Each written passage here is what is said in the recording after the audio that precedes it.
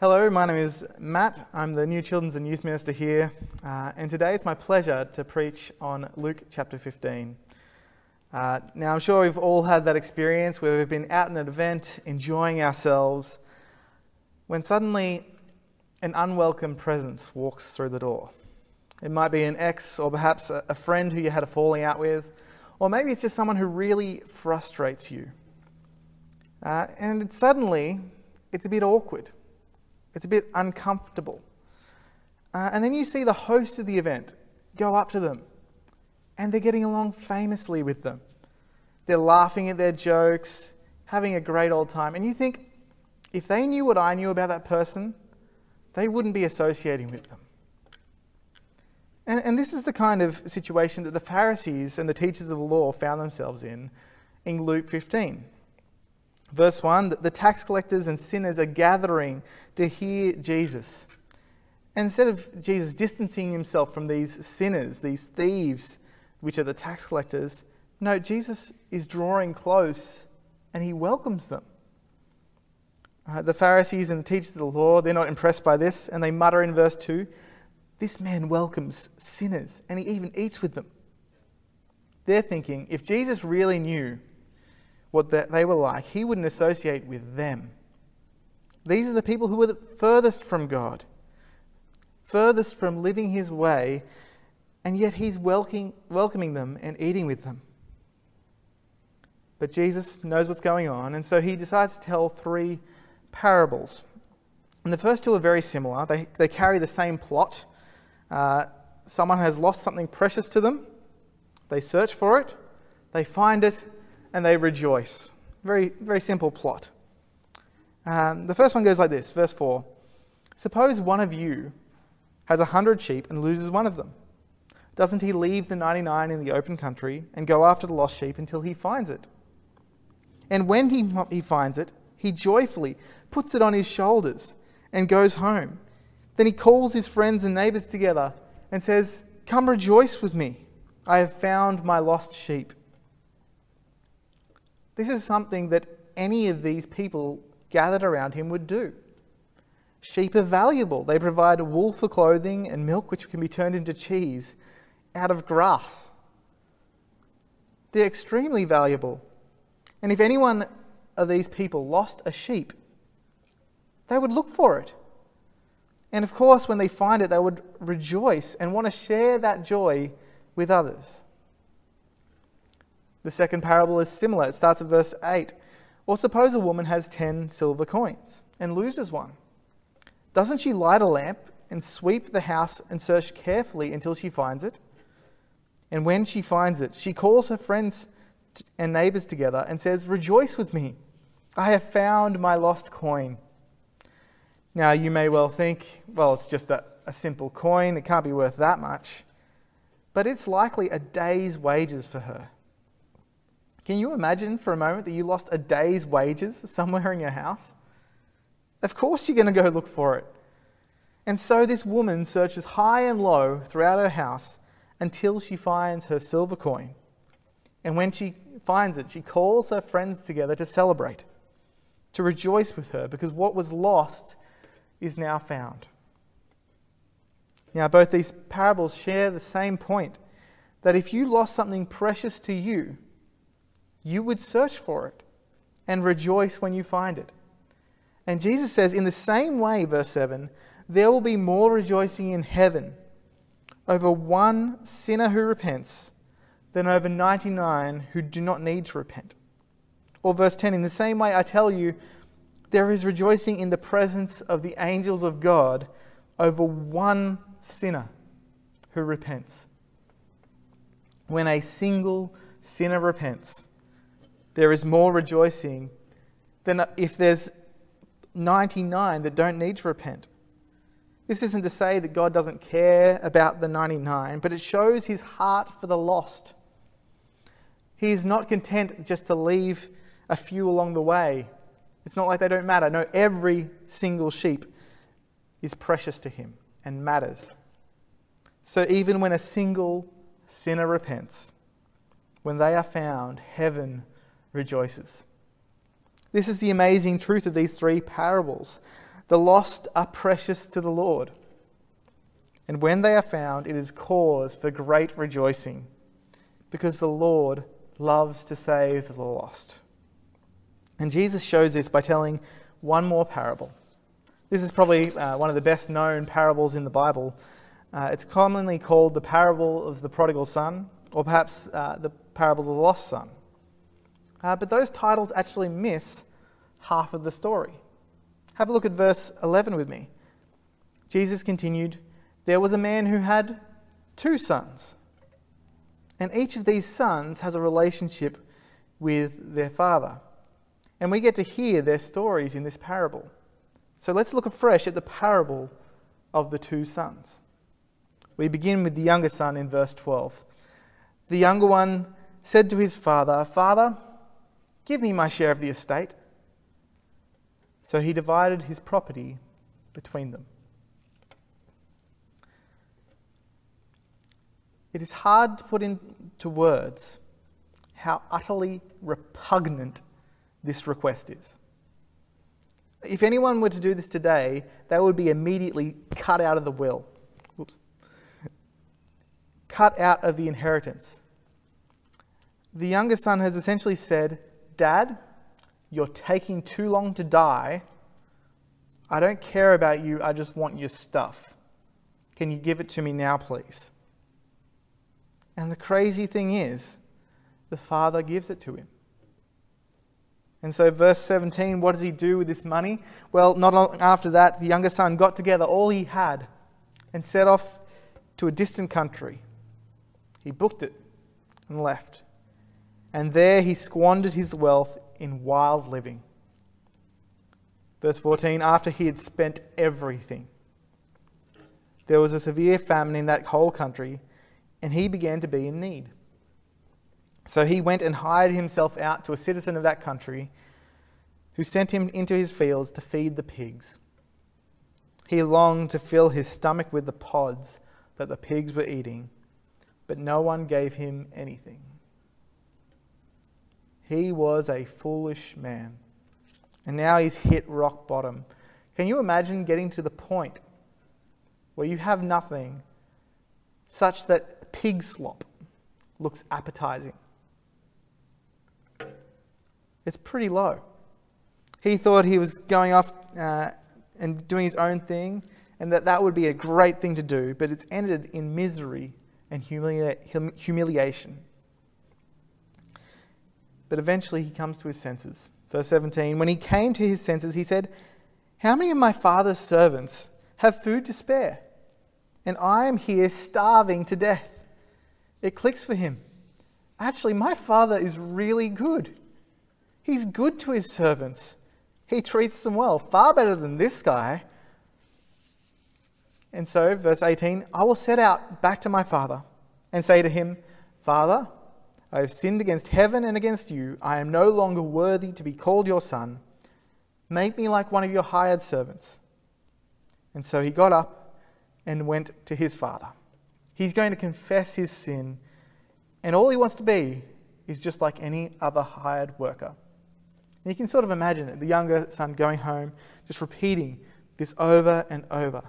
"Father, I have sinned against heaven and against you. I am no longer worthy to be called your son. Make me like one of your hired servants." And he's repeating this, and he's just hoping to be made like one of his hired servants.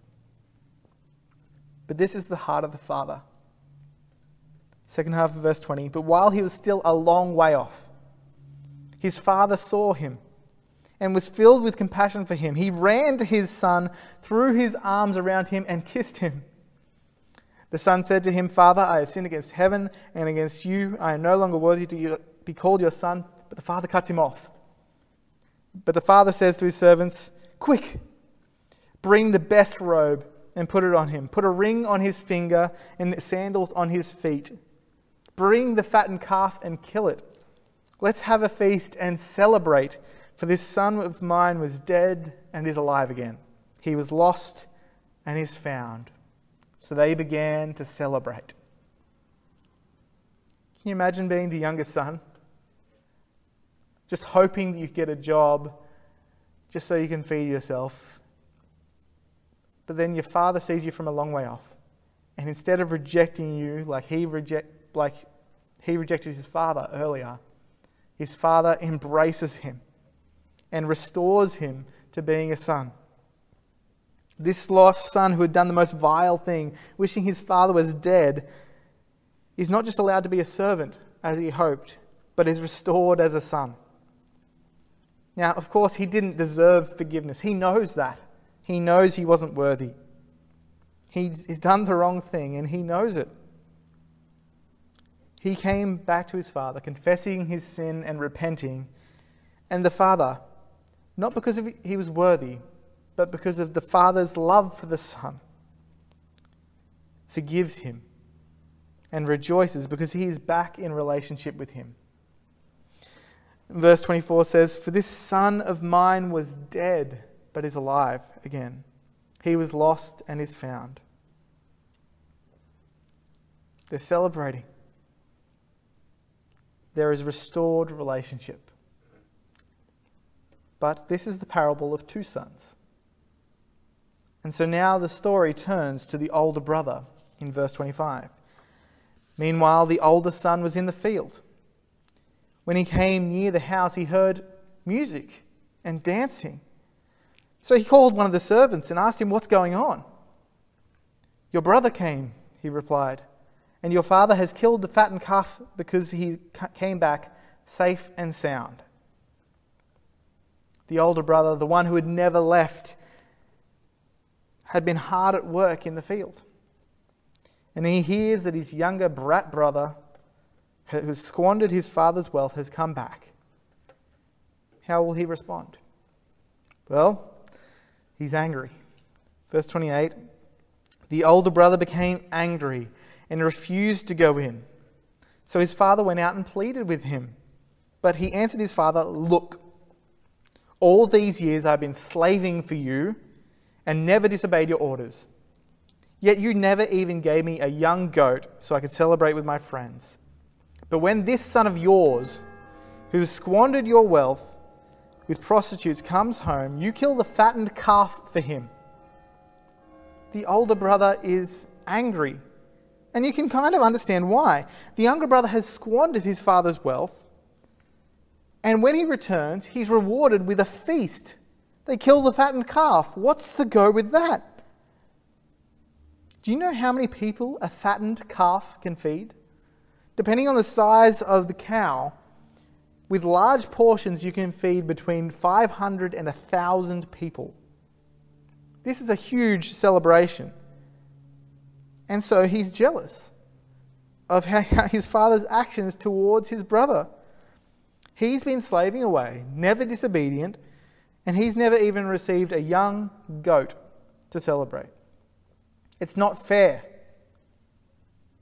And actually, it isn't fair. The younger son doesn't deserve this. But here we see the father's heart compared to the older brother. The father loves the son. But his older brother doesn't love his brother. And the older brother's obedience isn't accompanied by love. It's just simple duty, ticking the boxes. His brother is an unwelcome presence. And he even distances himself from his brother in his language. Look at verse 30. "This son of yours," not my brother, "this son of yours." He is an unwelcome presence. But his father replies, verse 31, "My son," the father said, "you are always with me, and everything I have is yours. But we had to celebrate and be glad, because this brother of yours was dead and is alive again. He was lost and is found." Now, we don't hear how the older brother responds to that, whether he goes into the party or not. And it's because this parable is about the crowd that is gathered around Jesus at the moment. And you can imagine the silence after Jesus has finished telling these parables. The tax collectors and sinners and the Pharisees and the teachers of the law have all heard this parable together.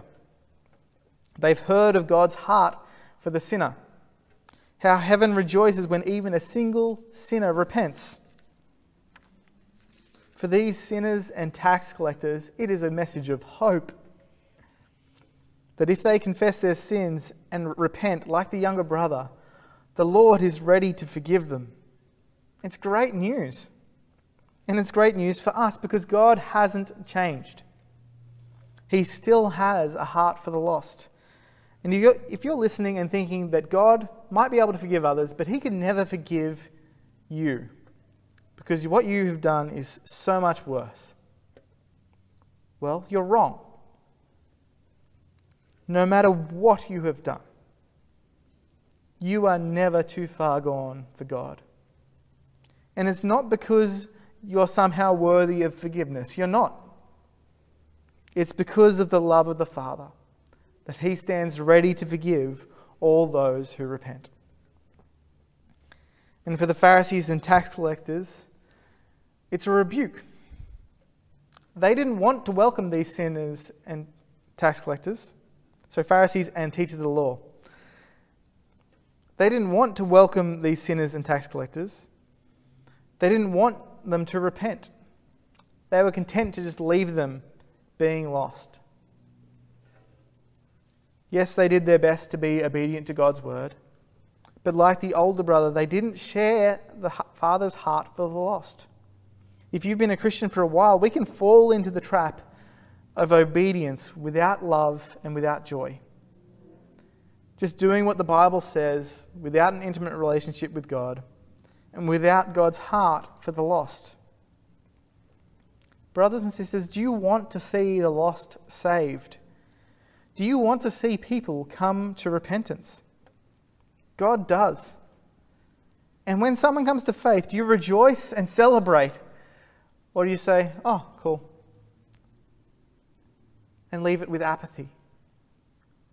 Do you welcome people into your church family, our church family, as they come in?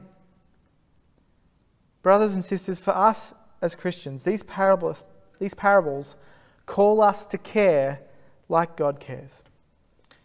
Calls us to care for the lost like our Father does. And rejoice when a sinner repents. Because it's an amazing thing when a sinner repents. Verse 32 tells it well.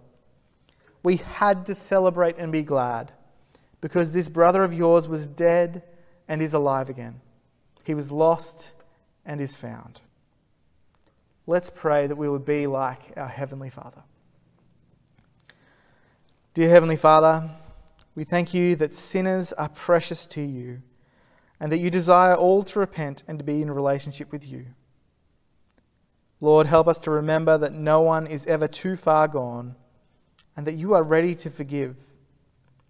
Help us to have a heart like yours and rejoice whenever a brother or sister joins our family. In Jesus' name, amen.